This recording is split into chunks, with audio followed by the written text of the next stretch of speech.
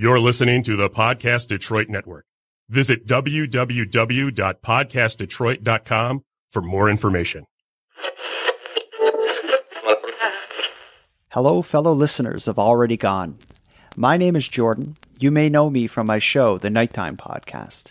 Like Nina, I spend a significant time researching and preparing podcast episodes to share the stories that I feel are important. I wanted to use this message as an opportunity to introduce myself and invite you to check out either of my shows.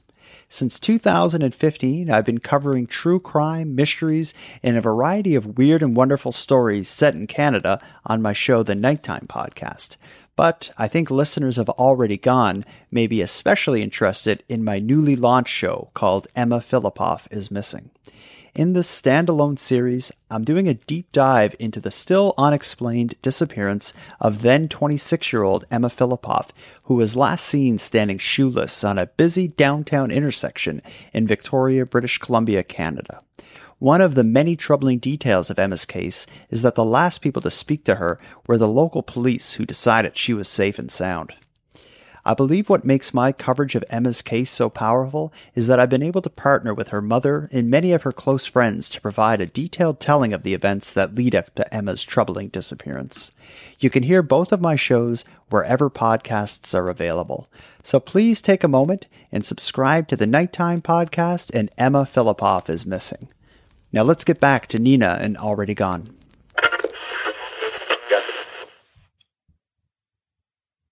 Old, cold, and unsolved cases are my favorite. Really, I love covering them. But sometimes you need a closed case.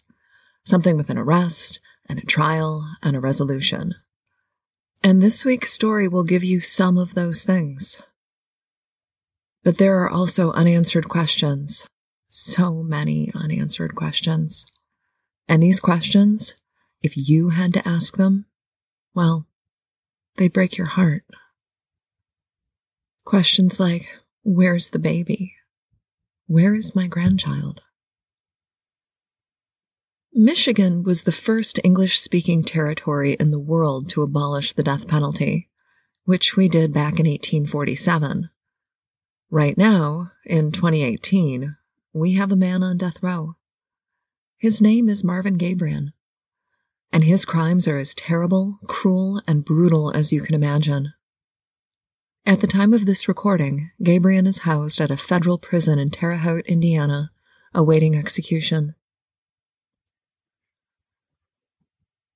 To understand why this case, his case, is significant, it helps to know how we got here. The road to abolishing the death penalty started in the 1820s, when Michigan was still a territory. A man named Patrick Fitzpatrick lived across the river from Detroit, in what is now Windsor, Ontario, Canada. Fitzpatrick was accused of the rape and murder of his landlord's daughter. Law enforcement didn't have much evidence, but Fitzpatrick was tried and convicted of her murder. His sentence was death by hanging, and he was executed in 1828. In 1835, Fitzpatrick's friend and roommate, he made a deathbed confession. You see, he was the rapist and murderer. The wrong man went to the gallows 7 years earlier. In 1830, a Detroit innkeeper, 50-year-old Stephen Gifford Simmons, spent the evening drinking. When he made it home that night, he woke up his wife, Levana, and insisted that she join him for a drink. When Levana refused, Simmons became belligerent, and he assaulted her, slapping her, and he punched her in the stomach. That punch proved fatal. Levana died of her injuries, and Simmons was put on trial for her death. His children, who witnessed the assault, testified that their father often drank and became violent. The jury found Simmons guilty, and he was sentenced to death. Wayne County Sheriff Thomas Knapp, he felt that while Simmons was responsible for the death of his wife, it wasn't intentional, nor was it premeditated, and he refused to carry out the death sentence. Michigan Territorial Governor Lewis Cass appointed another man, Ben Woodworth, as a temporary sheriff so the execution would move forward. Within days, gallows were erected along Gratiot Avenue, not far from the area that now houses Eastern Market. Bleachers went up so the public would have a good view of the event. A military band played for the spectators as they waited for the execution to be performed. Street vendors roamed through the crowd selling food, whiskey, and rum. As Simmons stood on the gallows, moments before his execution, with thousands of people looking on, Woodward asked him if he had any last words. Simmons responded with a hymn. "Show pity, Lord, O Lord, forgive. Let a repenting rebel live. Are not thy mercies full and free? May not a sinner trust in thee?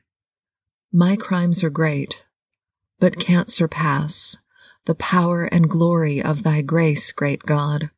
Thy nature hath no bound, so let thy pardoning love be found." Despite these stirring words, the crowds were not disappointed. Simmons' execution was carried out. It would take another decade, but on March 1st, 1847, Michigan abolished the death penalty, substituting mandatory life in prison for those found guilty of the worst crimes. Today, more than 170 years later, we look at the many crimes of Marvin Gabrion, who awaits execution on death row in Indiana.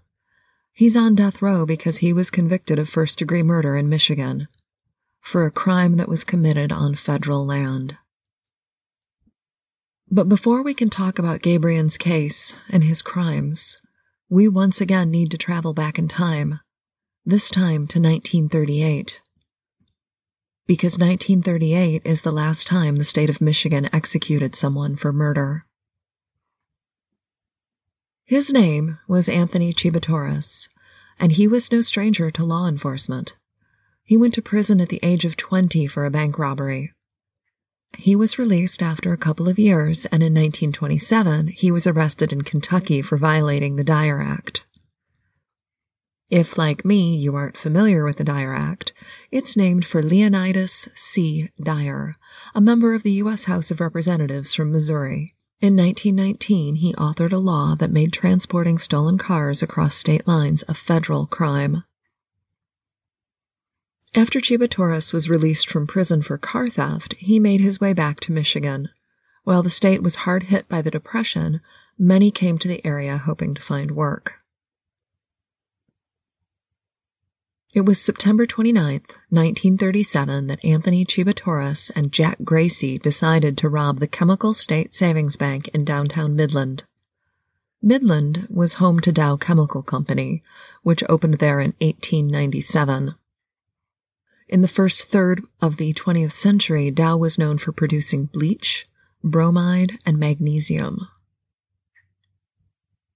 To prepare for the robbery, Chibatoris was armed with a handgun, and Gracie carried a sawed-off shotgun when they entered the bank.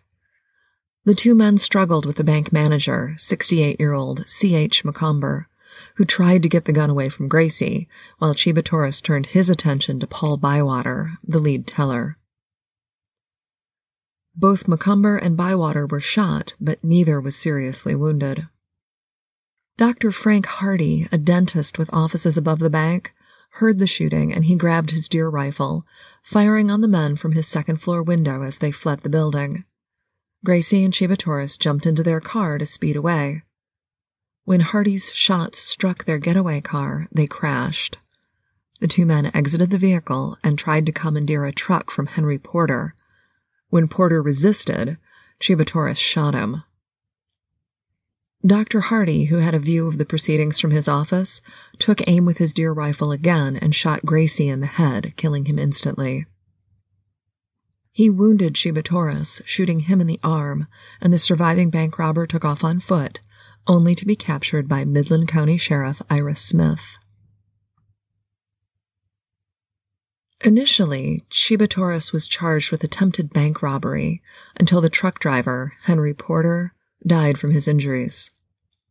At that point, Chibatoris was transferred to Milan, the site of the only federal prison in Michigan. His charges were increased to include first-degree murder. Because Michigan does not have the death penalty, Governor Frank Murphy attended to have his sentence reduced to life in prison without parole, and Murphy's request was denied.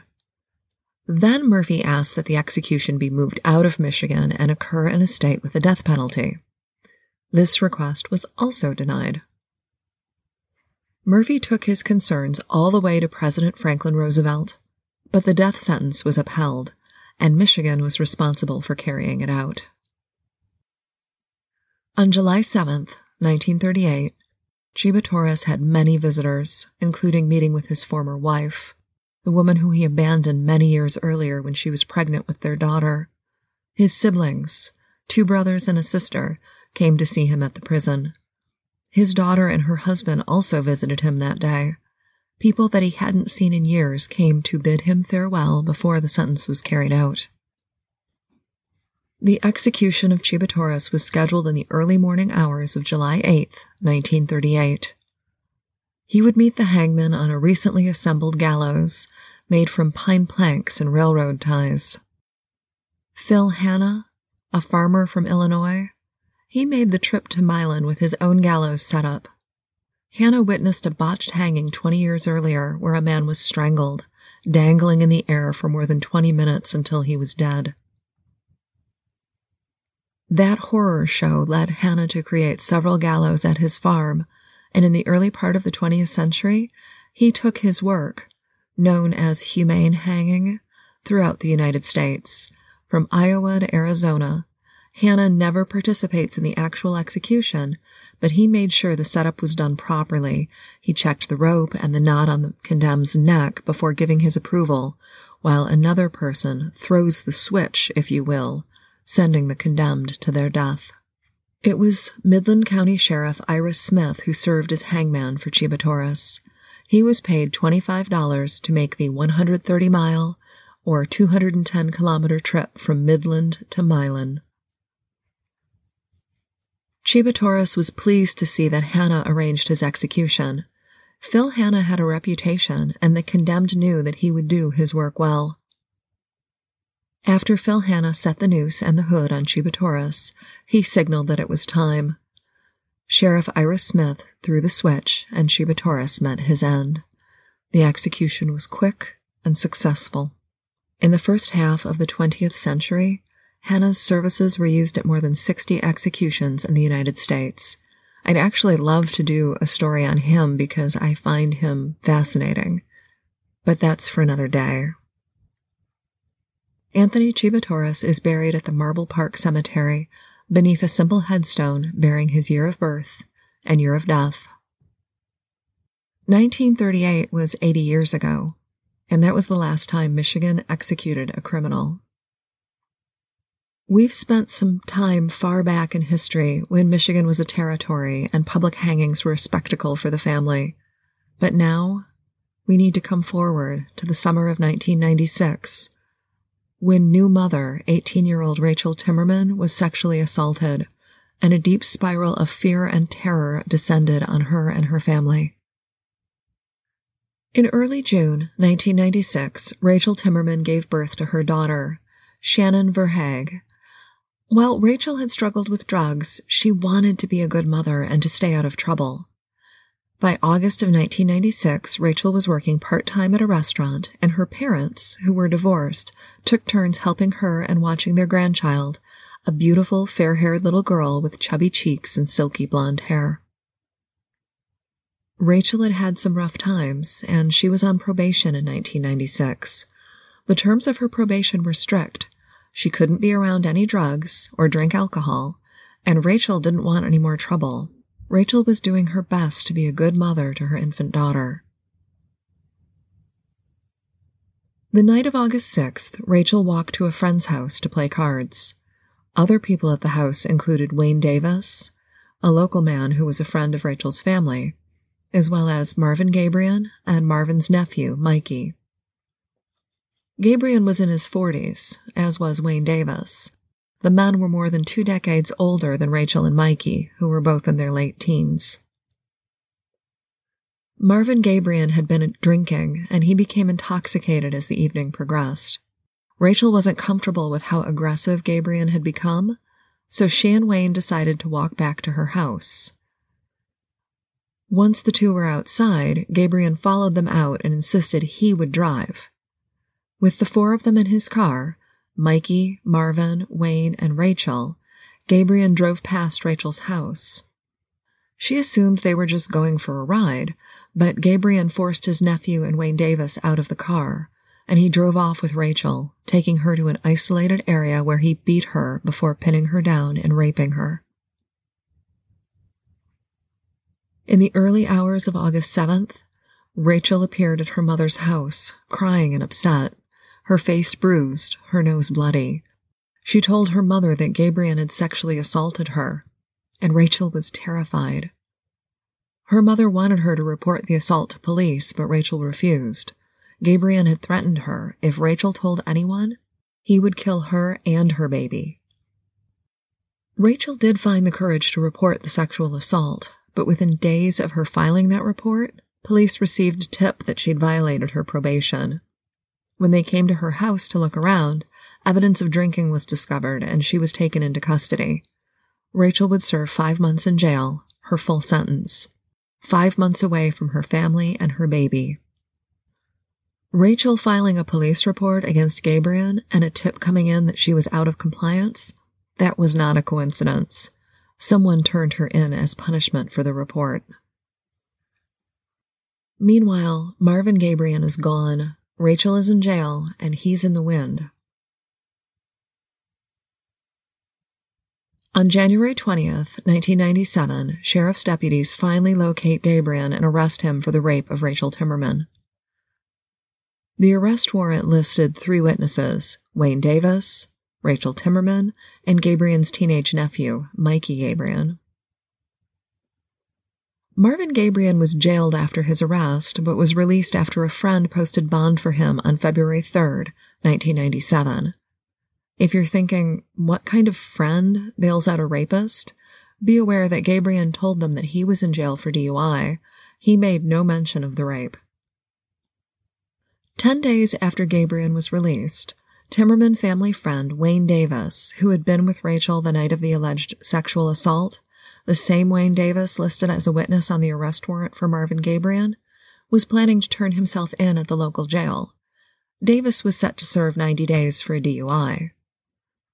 Since his license was suspended, Davis had to ask a friend for a ride to jail. And when his friend arrived, Davis was gone. His home was mostly undisturbed. It looked like Davis had simply stepped away. His favorite jacket was left behind, and when they searched the residence, it was noticed that some stereo equipment was missing. The disappearance of Wayne Davis was concerning. But he was facing jail time. Maybe he decided to leave town rather than serve his 90 days. Rachel Timmerman was released from jail in spring of 97. But twice after she'd completed her sentence, she saw Marvin Gabriel and she reported the contact to police. She was terrified that he would make good on his threat to harm her and her young daughter. Within days of Rachel returning home, John Weeks, a young man she knew from her restaurant job, started calling her. He was talking her up, asking her out. Weeks was persistent, and Rachel finally agreed to go out with him. He suggested that she bring baby Shannon along for the date so that she wouldn't have to find a sitter, and again, Rachel agreed. It was Tuesday, June 3rd, that Rachel told her father about the date and that she was taking Shannon along with her. Rachel told him she wouldn't be out too late. She left the house with Shannon, a diaper bag, and her purse. This was the last contact Tim Timmerman had with his daughter. Rachel didn't return home that night or the next. Marvin Gabriel's rape trial was scheduled to begin on June 5th, 1997. On June 4th, several witnesses saw Marvin Gabriel driving a pickup truck with a metal boat loaded in the truck bed. In the cab of the truck, seated between Gabriel and another man, was a blonde woman. Witnesses would later identify Rachel as the woman in the truck. On the night of June 5th, Gabriel approached a group at a campsite. He introduced himself as Lance, an alias that Gabriel was known to use. He told them that his campsite didn't have room for the boat. Could he leave it with them? The campers agreed and watched as a glove-wearing Lance unloaded his boat. Later in the evening, these campers went for a walk and came upon Lance and another man, later determined to be John Weeks, at a campsite. Lance was standing next to the roaring fire, still wearing gloves. The other campers noticed there was plenty of room at this campsite for a boat, but they didn't comment on it. In the middle of the night on June 6th, one of Gabriel's neighbors was awakened by a loud noise. He looked out the window toward Gabriel's home to see Gabriel dragging a metal boat up the gravel driveway. He watched as Gabriel unloaded items from the boat, including life jackets, a length of metal chain, and concrete blocks. Once the boat was empty, Gabriel pulled the boat into the garage and took a metal file to the registration numbers on the bow. Realizing it would be a noisy night, his neighbor returned to bed. A few days later, the same neighbor noticed that Gabriel parked the boat in the yard with a for sale sign on the bow. Meanwhile, Rachel Timmerman and her infant daughter were gone. No one had seen or heard from her since her dinner plans, and the trial date of June 5th came and went with no sign of her. Days after Rachel's date with John Weeks, her father received a letter sent by Rachel saying that she and the young man were in love and going to elope. She promised to write home again soon, and a week later a second letter arrived, this one postmarked Little Rock, Arkansas. This letter said that she and Shannon were fine, and she would send their address once they got settled into their new home. But none of this sat right with Rachel's family. They didn't believe it. Rachel wasn't in love with anyone, and she wasn't likely to run off with a stranger. If she did leave to get married, she would have taken her things. She would have taken Shannon's belongings as well. She left with only her purse, a diaper bag, and her daughter. By the second week of June, 1997, officials in Newaygo County had a serious situation on their hands. First, Marvin Gabriel should have gone on trial for the rape of Rachel Timmerman, but he was gone. Also missing, Rachel Timmerman and her baby. Wayne Davis went missing back in February, and John Weeks, the man who was thought to be Rachel's suitor, the one who asked her on the child-friendly dinner date, he would go missing soon, leaving the sheriff's department with 5 missing people. So who was Marvin Gabriel? He was born into a poor family in Newaygo County, the 5th of 6 children. The family of 8 lived in a small cabin built by their father, and Marvin, being the youngest boy, was often the target of violence from his parents and brothers. Classmates described Marvin as smart and quiet, but also that he was dressed in rags and ill-fitting shoes. The Gabriel children were often dirty, leading to cruel remarks by classmates and an inability to make friends. Their mother encouraged her children to use drugs, and she was once busted for smuggling marijuana into her incarcerated son in 1980. After high school, Gabriel was often in trouble and was involved in several car and motorcycle accidents. He's known to have gone through the windshield of a car on more than one occasion. At one point, Gabriel was given a diagnosis of bipolar disorder. Then there were the multiple head injuries from car accidents, as well as being struck in the head with a baseball bat during a fight, and he was also struck in the head during a carjacking. I'm not sure if he was the one doing the carjacking or if he was the one whose car was being stolen. Gabriel was described as paranoid, suspicious, often getting into physical altercations. And all of these worsened when he was drinking. His behavior was so out of control that he was regularly thrown out of homeless shelters because he could not behave. By 1996, Gabriel had 9 arrests for drunk driving. While his behavior was often erratic and violent, his actions toward Rachel Timmerman in 1996 and 1997 show that he was also organized, determined, and focused. Let's return to the summer of 97. The family of Rachel Timmerman is on high alert, wondering if their beloved daughter and grandchild are safe. The question is answered over the July 4th holiday when, on July 5th, boaters make a gruesome discovery in the reeds of Oxford Lake, located within the Manistee National Forest. What they thought was a mannequin was the body of 19-year-old Rachel Timmerman. Her body had surfaced from the bottom of the lake because of bacterial gassing. When her remains were pulled from the lake, Timmerman was fully clothed. Her left leg and waist were tightly bound with a shiny metal chain and 2 padlocks. A concrete block was attached to her torso through the chain. Rachel's wrists were handcuffed tightly behind her back. Her eyes and mouth were bound with duct tape. Her nose had been left uncovered. The coroner will later testify that Rachel was alive when she was thrown into the water. Oxford Lake was shallow, but the bottom of the lake? It was a seemingly endless sea of muck. Zero visibility murkiness cannot be explored by divers. It is nearly impenetrable from a rescue and recovery standpoint. They tried, though.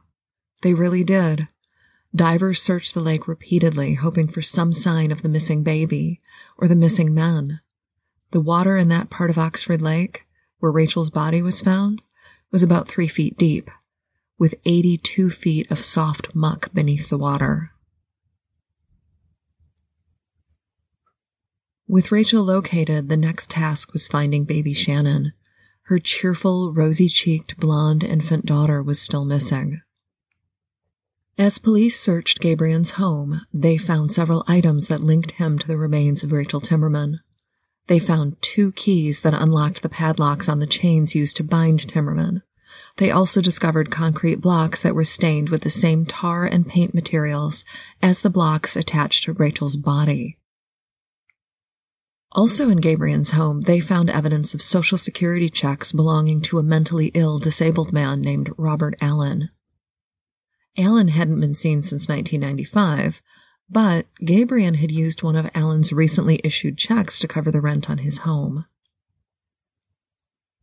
Gabriel's nephew, Mikey, who was with Timmerman and his uncle the night of the rape, he led police to a campsite that Gabriel favored. The campsite was just north of Oxford Lake. At the site, they found Marvin Gabriel's tent, bolt cutters, duct tape, a woman's hair clip, and silicone nipples for a baby bottle. As law enforcement searched for Marvin Gabriel, they traced Allen's Social Security checks, learning that they were being cashed in New York State. The FBI became involved in the search for Marvin Gabriel, and on October 14, 1997, he is arrested in Sherman, New York, a small town in the western end of New York State, just 30 miles east of Erie, Pennsylvania. Gabriel had opened a post office box in Allen's name and was collecting his Social Security checks. At the time of his arrest, Marvin Gabriel was carrying a Virginia driver's license in the name of Ronald Lee Strevels. I don't believe that Strevels met with foul play. His name only comes up in relation to Gabriel having his driver's license. A news story reported that in the fall of 1997, Gabriel was in Indiana, trying to hire a carpenter for a job he needed done. He met Strevels when he applied for the job, and Gabriel later used Strevels' information to apply for a driver's license in his name. Upon his arrest in New York, Gabriel did not fight extradition back to Michigan. With Gabriel finally in custody, we need to look at what law enforcement is sorting through.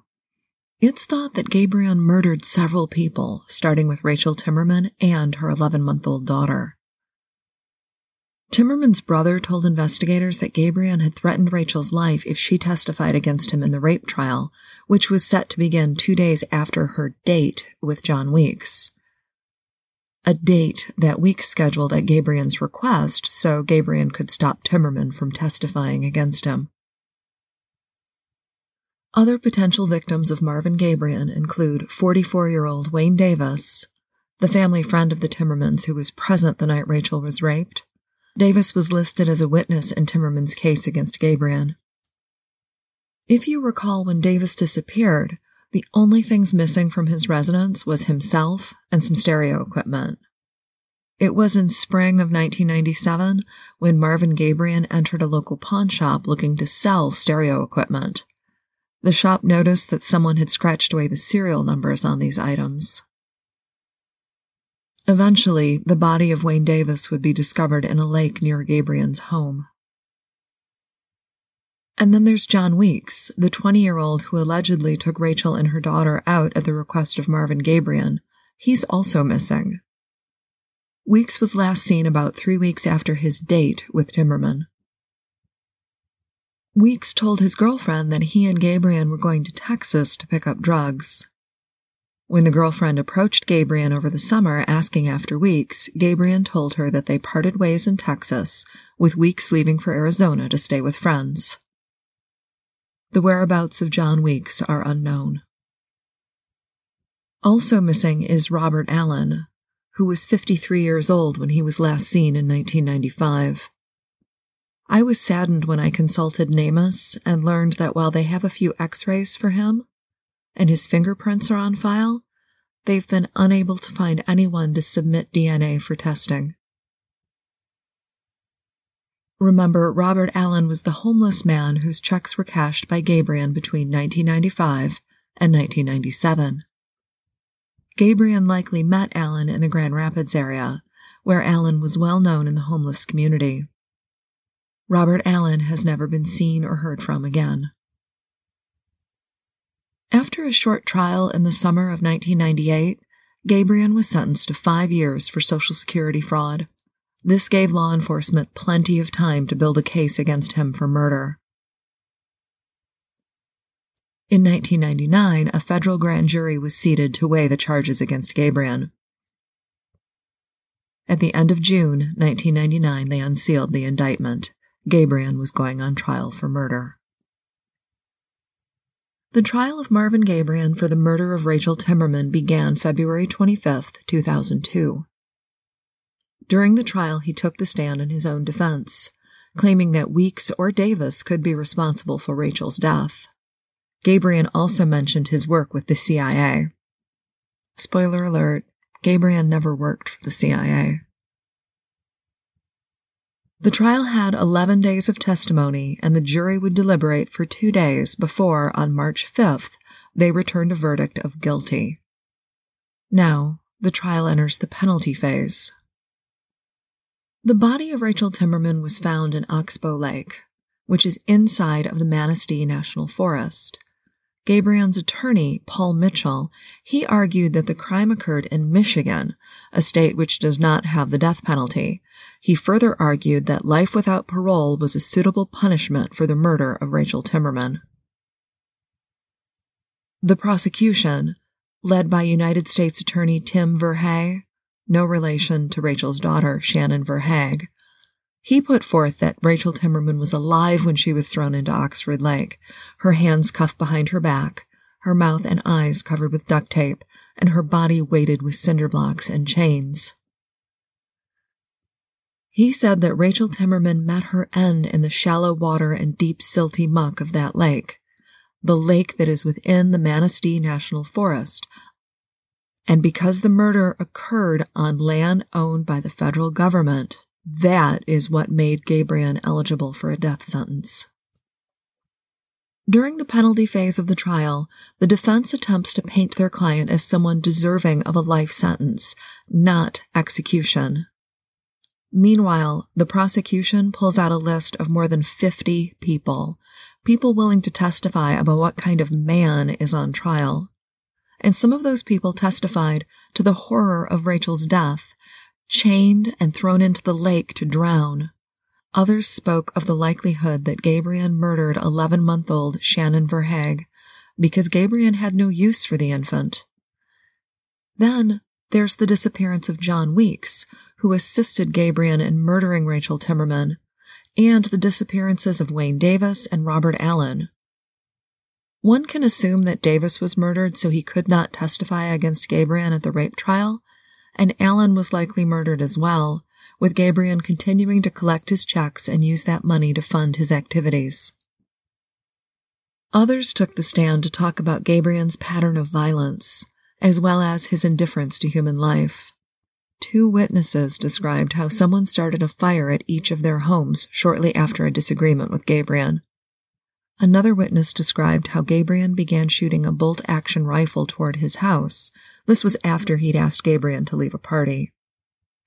Those are just some of the people who lined up to testify about Gabriel's behavior, not to mention his actions in jail since 1998. Marvin Gabriel called Shannon Verheeg's paternal grandmother repeatedly while serving his sentence for Social Security fraud. He accused her of killing both Shannon and Rachel. He sent letters to Rachel's father asking for a photo of Rachel, saying that he knew where the baby was, and implying that if he sent the photo, he would reveal the location of Shannon's remains. When Timmerman relented and sent the picture, Gabriel used it for sexual gratification. Gabriel also placed several phone calls posing as political figures, trying to get himself transferred to a new prison. He molded soap into the shape of a handgun, painted it black, and planned to use it in an escape attempt. That item was confiscated before his plan could be carried out. But his bad behavior wasn't limited to the jail. Gabriel was abusive and disruptive throughout the trial, starting with his attorney's opening statement. Gabriel loudly interrupted him, asking, "Why do you just let him stand up there and lie like that and never do anything about it? It's bullshit." During the penalty phase of the trial, Gabriel punched his attorney, David Stebbins, in the face. Gabriel was removed from the courtroom after that outburst. He would watch the proceedings via closed-circuit television. Gabriel was reportedly furious that the judge did not declare a mistrial. When he returned later in the week, he spent the last day of the penalty phase with his head on the table, sleeping through proceedings. Gabriel's actions, to me, they speak of manipulation, cruelty, and control. The planning, organization, and attention to detail of the crimes themselves. It's hard to believe that he was profoundly mentally ill, especially knowing that Rachel and likely Shannon met their fate just 2 days before his rape trial. Experts for the defense countered that the multiple vehicle accidents, fights, and beatings Gabriel sustained throughout his life, that those caused brain damage. A neurologist testified for the prosecution that Gabriel's brain showed no evidence of injury. A clinical neuropsychologist stated the same, and went so far as to use the term malingering when describing Gabriel. On March 16, 2002, the jury determined that the government proved 2 statutory aggravating factors beyond a reasonable doubt. First, that Gabriel committed the murder in an especially heinous, cruel, and depraved manner, and second, that he committed the murder after substantial planning and premeditation. They further said that Gabriel presented a future danger to society and that he's obstructed justice by murdering Rachel just prior to the rape trial, and that he was likely responsible for the death of Rachel's daughter, Shannon. Marvin Gabriel was sentenced to death for his crimes. Gabriel, of course, appealed, starting with the fact that he was only 227 feet inside of the Manistee National Forest when Rachel died. That simple geography should not be the determining factor in his sentencing, especially since he insisted that she was killed outside of the forest and he only dumped her body in Oxford Lake. However, experts testified during the trial that drowning was the likely cause of death, and the location in the lake where her body was recovered was well inside the national forest. But Gabriel got lucky. One of his appeals worked, and in 2011 his conviction was upheld, but the sentence was overturned. Why? Because the judge did not advise jurors that in the state of Michigan, we don't have the death penalty. And if the jurors felt that he killed Timmerman on state property rather than federal property, Gabriel would be eligible for life without parole instead of the death penalty. When the penalty was overturned, a local reporter interviewed Rachel's father. I believe Mr. Gabriel should be put to death because of what he did to my daughter Rachel. He put her in handcuffs and chains. He chained cement blocks to her. He wrapped her entire head with duct tape. He put her on a boat and drug her out into the middle of Oxford Lake. And then he threw her in. If that doesn't deserve the death penalty, what does? Now, both Kim Verhaeghe and Tim Timmerman say they want the federal government to push again for the death penalty. But for now, Gabriel is merely a convicted killer awaiting his sentencing. Gabriel's victory was short-lived. In 2013, the decision was reversed and the penalty reinstated. As of January 2017, Gabriel was working on another appeal, this time a civil suit to avoid execution. Federal death penalty cases are unusual. The last federal execution in the United States was back in 2003, 15 years ago. According to the Death Penalty Information Center in Washington, D.C., 31 states permit the death penalty. 4 of those states, Colorado, Oregon, Pennsylvania, and Washington, have a moratorium in place on executions. 19 states and the District of Columbia do not allow executions. It's been more than 20 years since the Timmerman family received the horrific news that their daughter, Rachel, was dead. It's been more than 20 years since they asked the haunting question, "Where is Shannon? Where is the baby?" Marvin Gabriel is 64 years old, and he sits on death row at the Federal Correctional Institution in Terre Haute, Indiana. As of February 2018, they have not scheduled an execution date for him. While we know who did this, he's in prison and may someday be executed for his crimes, there isn't closure. This story isn't tied up neatly. We're left wondering, where is Robert Allen? Where is John Weeks? And perhaps the hardest question of all, where is Shannon? Where is the baby? Already Gone is a bi-weekly true crime podcast focused on cases from Michigan and the Great Lakes area. If you have questions, comments, or feedback, email me, host@alreadygonepodcast.com. Please take a moment to subscribe, and if you haven't already, please rate and review the show on Apple Podcasts or your favorite podcatcher. This helps other listeners find the show and the cases covered here. I'm Nina Instead, the writer, producer, and voice behind the Already Gone podcast. Thank you for listening, and please, be safe.